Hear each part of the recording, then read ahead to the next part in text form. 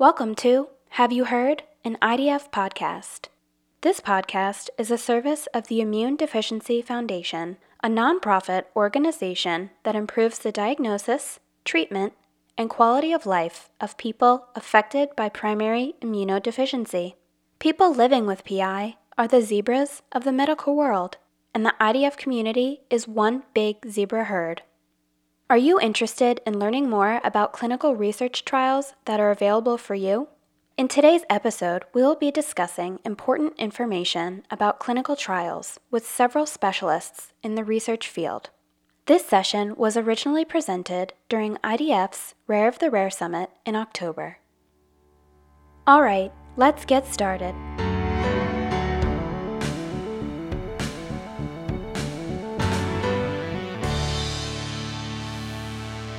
Hello, I'm Christopher Scalchunes, Vice President of Research at the Immune Deficiency Foundation, and I'd like to welcome you today to the session, Clinical Research Trials in You.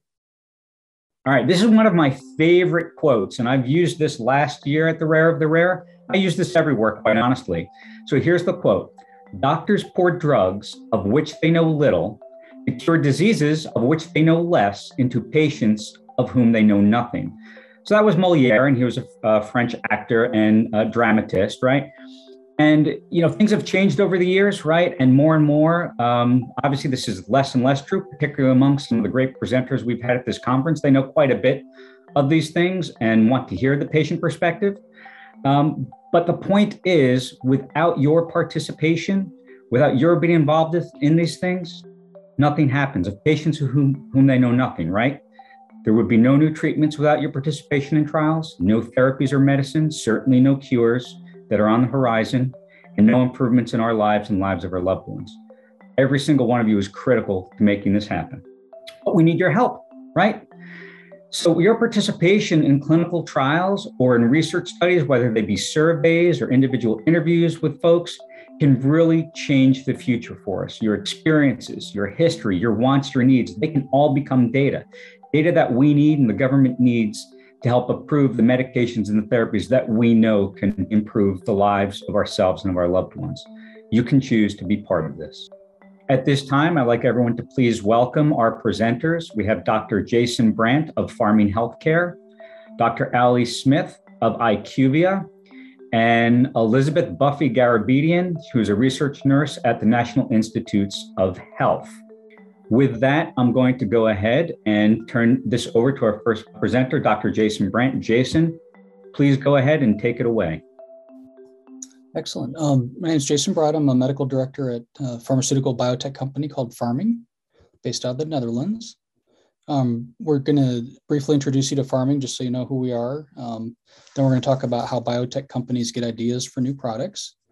We'll generally go over the drug development process with a very U.S. focus. And then look at success rates, so you can get some context about what to expect with the clinical trials. Obviously, this presentation is my own views, and this presentation is largely from a U.S. perspective. So Pharming is a relatively small company. It's been around for over 30 years, but is fairly new as far as developing products. It is a global company. And we are a commercial stage. We do have a product that's approved in the United States, and we're developing products for rare diseases, new products in highly unmet medical need areas. Our CEO is over in the Netherlands. His name's Simon. He's a physician, which is kind of unique. And our company's strategy is to be one of the leading biopharmaceutical companies offering treatment options for patients with high unmet medical needs, particularly in rare diseases. So in general, as a company, how do you find new ideas? How do you look for possible products to develop? Basically, you have to define an unmet medical need. So you have to talk to patients, you have to talk to caregivers and care partners, talk to the medical community, and find true unmet medical needs where there aren't available options, or the options that are available just aren't meeting the needs of the patient population. So then moving to the right, we have to figure out, once the unmet medical needs identified, how does this happen? What's the biology behind it, which we call mechanism of disease? We have to clearly define the underlying process for the disease so we can find a possible target in that process to develop a product for. So once we develop a possible target, we have to screen thousands, sometimes tens of thousands of possible solutions for that target. So these compounds that you see, we'll show a slide in a minute that shows the screening that has to be done just to find one that might possibly improve the disease state. And then once you found a compound, you have to do things to optimize it.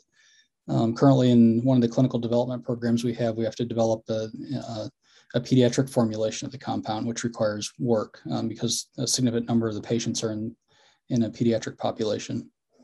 And then after you've done all this, you spend time and research money. You have to determine if there's actually a market. As a company, we have shareholders. We have to make a profit. So we have to determine if we can actually have a sustainable business or market once we determine a possible area of unmet need. Big red bubbles show the number of compounds at various stages, going from left to right. The left side of the slide is preclinical, which is not in humans. And then in the middle of the slide, you have clinical trials, phase 1 through 3. And then on the far right, you have FDA submission and review to see if you can get a drug approved. And the big take home here is that we have to look at probably on average about 10,000 possible compounds to get 250 that could possibly go into a human trial. And then even then, only 5 make it into this phase 1, which is the first in human studies. And of those 5 that we might test in humans, only 1 on average will get approved and be available for use in the market. So the success rate for clinical trials for a drug to survive all the way through FDA approval is only about 12%. So we have to do a lot of research to get one drug approved and have to have some wherewithal to stick with the development process. The development process is very expensive, on average about $2.5 billion, and this is in 2013 dollars, is spent to develop a drug. The average time to develop the drug is roughly 10 years, so it takes a long time to do that. And then about 31% of the medicines developed today are in rare disease, and we've been seeing this increase in recent years. There's a higher percent of development that's attributed to rare diseases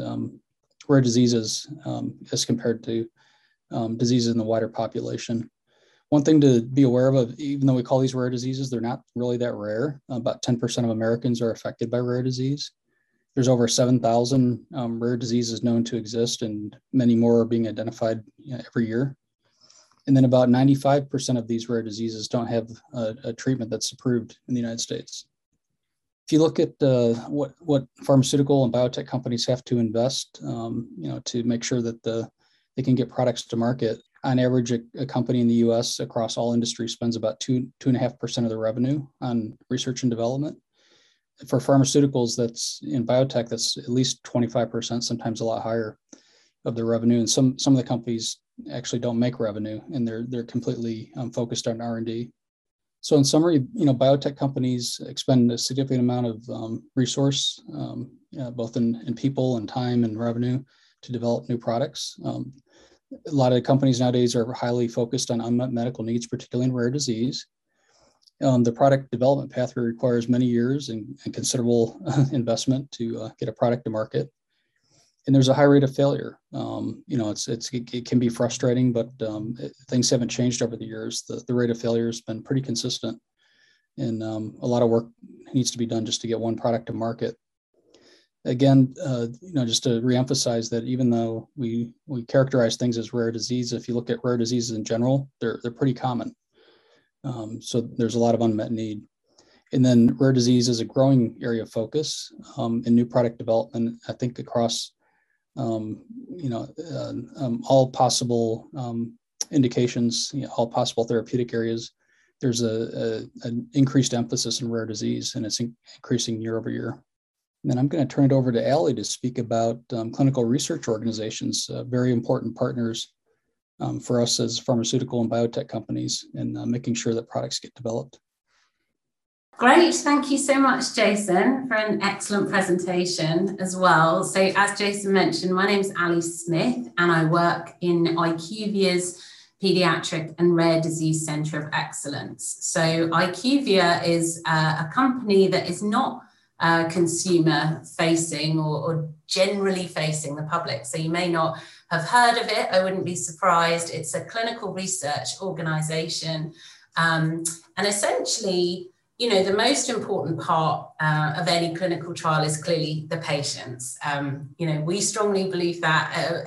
I think all stakeholders, especially in the rare disease world, recognize how key patients are to everything we're trying to achieve. So not only do patients have the rare disease that we're trying to solve, but patients are also incredibly insightful about, how best we can tackle that disease area. And so absolutely patients are key stakeholders in clinical trials. Jason described pharma and biotech companies who really, want to discover these drugs to help patients and families impacted by rare disease and other diseases. Often pharmaceutical companies in particular, and many biotechs will also sell these drugs. But when it comes to actually testing the drugs in humans, there's a lot of different people. It's actually phenomenal how many people are involved in making sure that human drug testing is safe and that we're not wasting any data and we're doing everything to the highest possible ethical standards. And there's also a lot of expertise that needs to go into. So, how do we collect the data? What does the data mean? How do we work with the hospitals who are seeing the patients? And that is where companies like IQVIA come in, because we essentially are experts at running in human clinical trials. And we work with lots of different companies, essentially to take drugs through different stages. And I'll talk a little bit more about some of the stages of clinical trials. So we're very behind the scenes to the consumer, but if you've participated in a clinical trial, there's a good chance it would be IQVIA or another company that's a clinical research organization who are actually running that study in terms of being the go-between between the sponsor, Jason's company, and the hospital sites. And then the hospitals are obviously finding the patients. And we tend to, especially in rare disease, really rely on the staff at the hospitals to help identify patients and figure out with those patients and families if the clinical trial is going to be a good fit for them, because we really trust the amazing site staff that we work with, and they know patients and families really better than anyone else to determine between them should they participate in a clinical trial. So I would see those as kind of the four major players. We're a bit of a behind the scenes player, but very critical, I think, in organizing what's a very complex process that needs high ethical standards. And also making sure that every data point gets collected and is used, because especially in rare disease studies, we don't have the option, like if you're doing a diabetes study, you may have the option to get a few more patients because there's so many diabetes patients out there. For one individual rare disease that you're looking at, it can be incredibly tough to find enough patients to satisfy the data needs that you have for that program. So to find out enough about that drug. So we really have to take care to protect every single piece of data that we get from patients, especially how much they've often put themselves out to provide that data to us. So this is just to illustrate that companies like IQVIA will work across lots of different rare disease indications. As Jason mentioned, 1 in 10 Americans have a rare disease. Rare diseases collectively are not rare, but there are 7,000 rare diseases, and many of these can be incredibly rare individually. So there's just a tremendous amount of really difficult studies to tackle and a very high unmet need.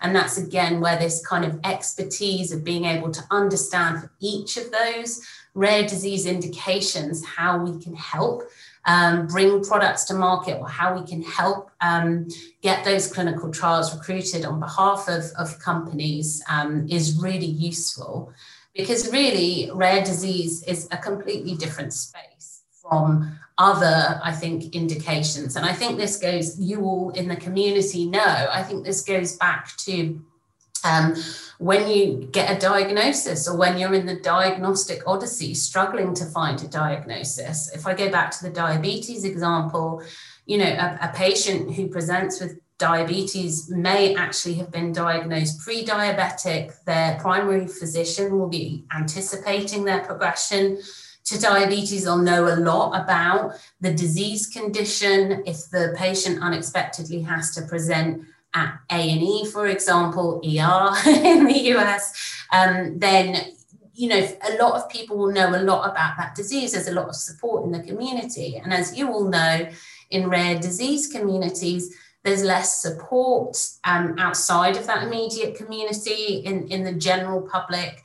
There's less discussion about disease management and awareness. And so there are fundamentally fewer patients as well who can participate in clinical trials. And so we, as a clinical research organization in partnership with pharmaceutical companies, often need to take a very different approach to how we might find patients for our clinical studies and bring them in. And that really does rely on being able to identify patients. And that's where patient advocacy groups are tremendous in helping us connect with patients and families, and also finding the right hospitals. And again, just go back to saying how fantastic, all of the hospital staff that we work with to help us really get patients and families involved in our programs, giving tremendous insight and knowledge, and also, if appropriate for them, participating in that clinical research. So I mentioned briefly about patient advocacy groups. I wanted to share some examples. IDF clearly is doing tremendous work for your community.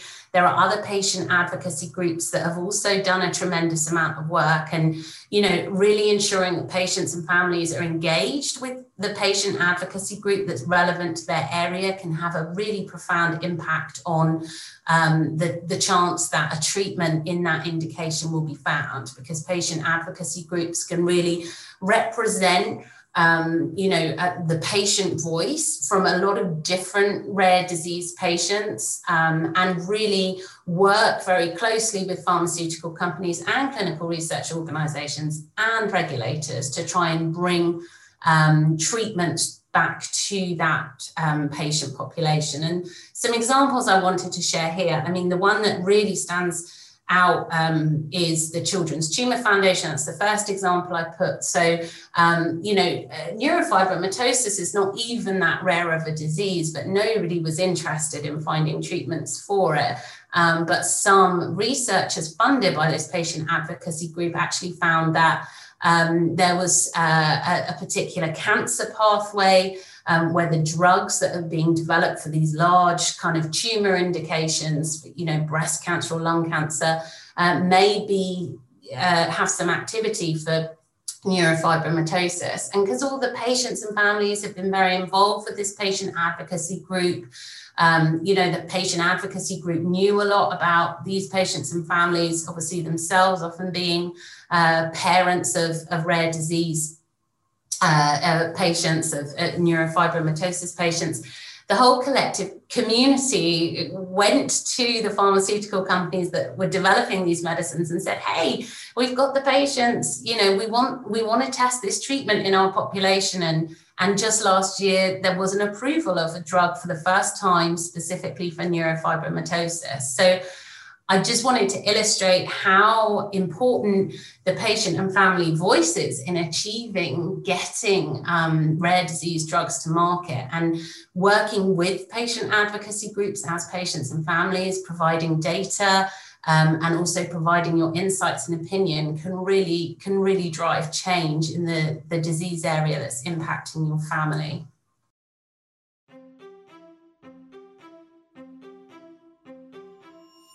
The Immune Deficiency Foundation has a seed grant program to encourage and support patient-oriented research on primary immunodeficiencies.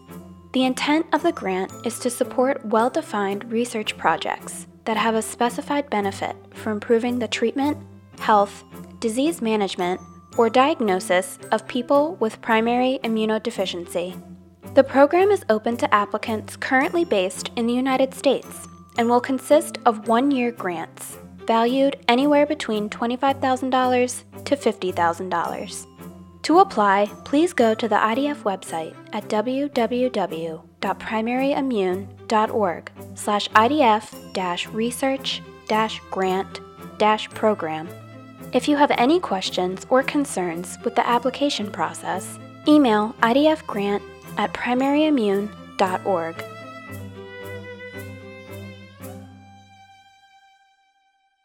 So I just wanted to touch briefly on the fact that there are very different clinical trial phases. Traditionally, we talk about phase 1, where we're often testing in healthy humans. We have phase 2 studies where we're often trying to really define exactly which patients are going to benefit, and also collect a little bit of efficacy data. That means to check that the drug is working before you go into big phase 3 studies, which are often more representative of the total population, and in bigger indications can be quite big. You'll often, if your drug works, you'll get approval after phase 3, but there may be some questions that FDA still has about whether your drug is safe or whether it works in that patient population. So, but typically in rare and ultra rare diseases, we see quite a different development pathway. And that is really because the unmet need is so high, because there just aren't treatments already in existence. So you're not trying to show you're better than a different treatment, that once a treatment's been identified, everybody's working to get this treatment to market as quickly as possible so that patients can access it. But we still need to make sure it's safe. So you may be asked to participate in a natural history study. That's where we find out more about that particular disease. Because again, diabetes, we know a lot about. Ultra rare and rare diseases, sometimes we don't know as much about how to show that a drug has worked in that indication. Then they may mesh phase 1 and 2 studies into one study that they call a phase 1/2. So that's just showing, it's testing that a drug is safe in a patient population and also that it works, and kind of combining that all into one study. And then if FDA are happy with that one study being enough to give it to more people, they may approve the drug at that point, but then ask for a lot more data to be collected even after that study has been given approval. So you may be asked to participate in future in any one of these studies, and they all serve slightly different purposes. Buffy and her colleagues are absolutely expert at explaining these. But I just wanted to touch a little bit on why you may see some different terminology about different clinical trials, and why it doesn't always fit with what you might see right away when you Google kind of clinical trial and what does this phase mean. It's because in rare disease, we do things a little bit differently to try and really expedite bringing that drug to market. So I just wanted to highlight, I think this is true for everybody I've met who works in rare disease, that, you know, we're all totally committed at making sure that the patients and families are really represented in all of the work that everyone's doing to try and bring more treatments to rare disease patients and families. So we're trying to listen, you know, as much as we can, but insights are always welcome. Certainly working with patient advocacy groups really allows biotech and clinical research organizations to tap into your insights and views in a way that is sufficiently regulated, so we can kind of make sure that everybody's signed all the proper paperwork and we're all interacting in the way that we should. But you know, the more that patients and families input into clinical development and clinical design, the more that you're engaged with this whole process, the more successful I think that we'll all be in being able to find treatments for hopefully a much higher than 95% of the rare diseases that don't have treatments. So I'm going to hand over to Buffy now, who, well, I'll leave you to give your own introduction, Buffy. Thank you for having me participate in this. I've been a research nurse at NIH for many years. I'm in the Human Genome Research Institute, but I also collaborate a lot with the Allergy and Infectious Disease Institute, and we study primary immune deficiency. In my case, I work with patients with ADA deficient SCID and Wiskott-Aldrich syndrome. And I'm going to talk about clinical trials. Basically, my perspective is the NIH perspective. There are many kinds of clinical trials. Some are treatment trials or interventional for medicines, for devices, new approaches, even something so simple as sutures. Not all of these are done at NIH. But there are clinical trials for everything that you've ever swallowed in terms of medicine. And there are prevention studies such as the medicine called PreserVision to prevent worsening of macular degeneration. It's basically a lot of vitamins and minerals that are in that medicine, but that was all done through the National Eye Institute, and it has really helped a lot of people's vision. There are diagnostic studies to look at different ways of diagnosing particular things. When COVID started, there were not good diagnostic tests. Rapidly, they were created and tested, and now we have good diagnostic tests, rapid and the PCR method. And natural history is a very, very large part of many studies, and this is true for not just rare diseases, but also common diseases, because many diseases change over time and sometimes get worse. So it's interesting to study that, and then at each phase, there might be other trials people could enter to attenuate some of those changes. Clinicaltrials.gov is a superb database that contains thousands and thousands of clinical trials, all easy to search, all free to search. And this is where you can go anytime to enter simply your condition or some variety of your condition, and it will pop up with thousands of results that you can take to your doctor or your healthcare provider and talk about. And if you're interested in participating, sometimes your doctor will use this and present these to you. But the most important thing to realize is that this is just raw data. These are not vetted. There's no qualification. Because it's in clinicaltrials.gov doesn't mean that it's approved by NIH.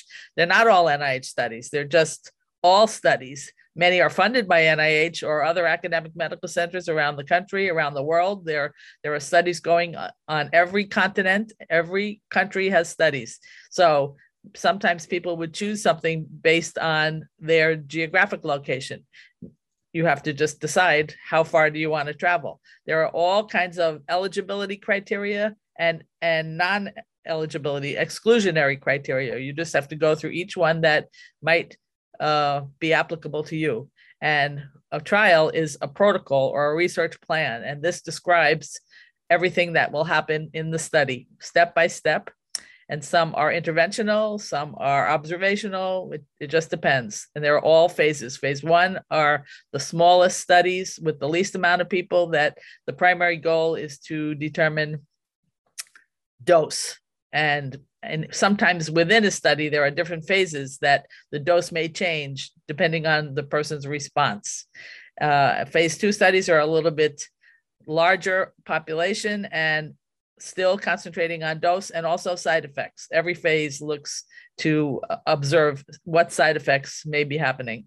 And phase 3 trials are larger amounts of participants, and many things about the intervention, such as the dose and side effects, are known by then. This happens over many, many years. So phase 4, the final stage, is often the last stage. Things are well known for the effectiveness, and the companies are preparing to collect and analyze this data before it's presented to the FDA for something to be approved. And all of these trials do not start without animal studies well before this, that also take many years. So there are a wide variety of people that are eligible to study, sometimes healthy volunteers. All the thousands and thousands of people that volunteered early for the COVID vaccine trials, those were healthy volunteers. That's how the data was collected so quickly. And a lot of information was gathered about the dose, about the side effects, and that's how it moved so quickly. There are lots of goals to monitor. The study director has to monitor during the study the toxicity, the dose, drug interactions, and also if the person has other collateral disorders that might be even, they're allowed to be eligible, but they have to also be monitored for the effect of the intervention on the collateral disorders. There are studies all over the world, and this database has been in existence since 2000. It is a federal regulation that investigators have to enroll their study in clinicaltrials.gov, and then subsequently, when there are results of the study, those results must be entered into the database also by law. It's updated nightly, and it is heavily, heavily used. This is a vital resource for clinicians and for the public to use anytime the need arises. So the uses of this are to identify trials of interest for a person or a community, to track the progress of a trial. Maybe a doctor would read about the results of a trial in a journal, but wasn't familiar with that investigator. So this is a way to identify collaborators, because maybe they're interested in the same thing. And when you open when your screen shows results, you'll be able to see trials that are closed, or that have results, or closed that don't have results, or open or yet to open.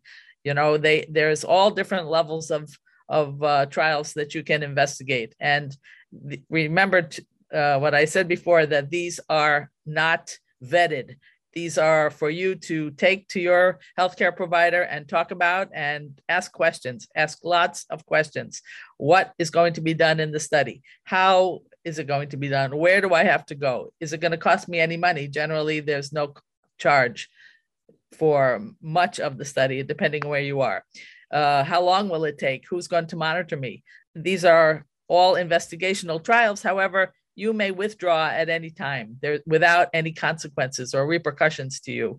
And if there are any complications, you're entitled to have those treated as part of the study. You're not just left hanging. All trials are monitored by independent institutional review boards, and none of the people on the board are part of the study at all. They're all independent, and this is for your safety, and this is for monitoring the safety of future trials. It even monitors the conduct and the ethical conduct of the investigator, and this is deliberate. These review boards are in every institution, and it's a requirement.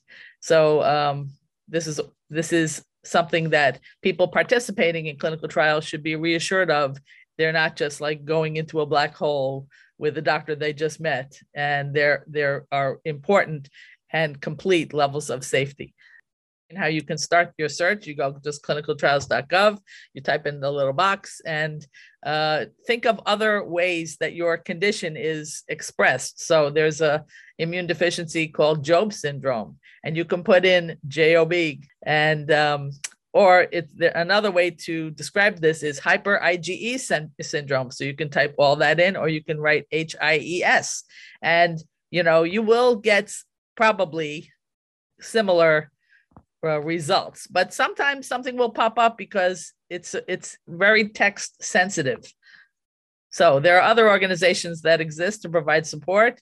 As Dr. Smith told us about her organization, all of the patient advocacy groups have resources that will help you and guide you possibly to, maybe they know an investigator that is a specialist in your condition or your child's condition and can make suggestions.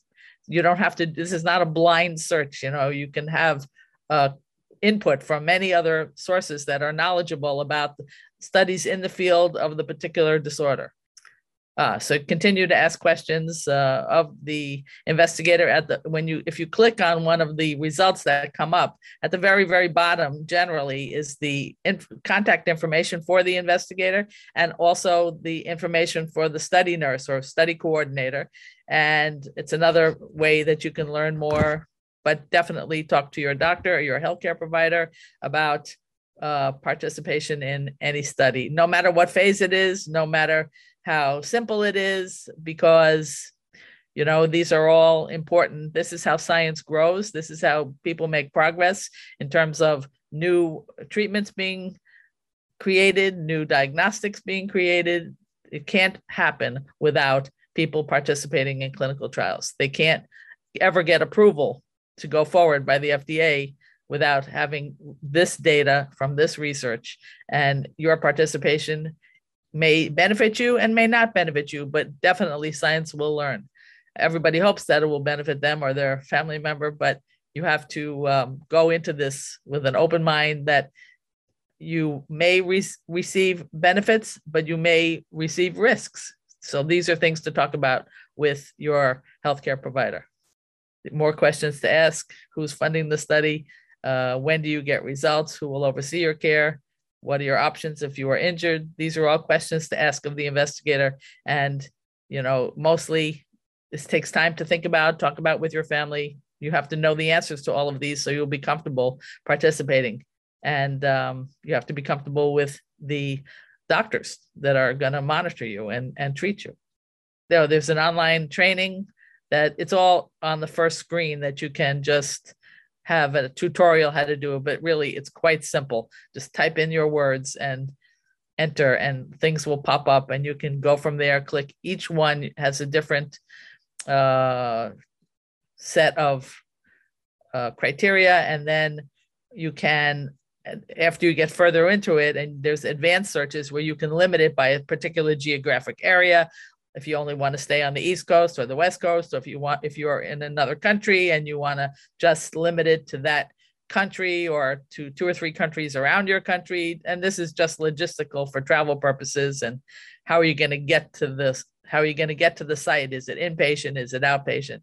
So clinicaltrials.gov is the main site. And I hope you'll just try it out and find something that maybe will help you or help your family. Thank you. So our session has come to an end. So please join me in thanking Dr. Bratt, Dr. Smith, and Ms. Garabedian for joining us today. So once again, thank you very much to our speakers. Thank you to all of you who've joined us. Enjoy the rest of the conference.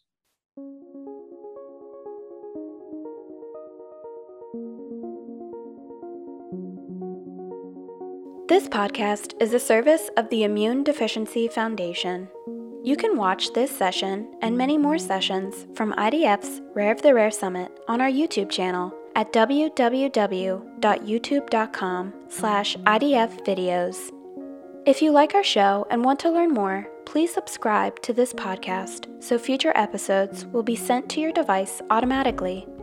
To learn more about primary immunodeficiency and the PI community, please visit the IDF website at www.primaryimmune.org. And if you have a question you would like answered, email us at idf@primaryimmune.org. Thanks for tuning in.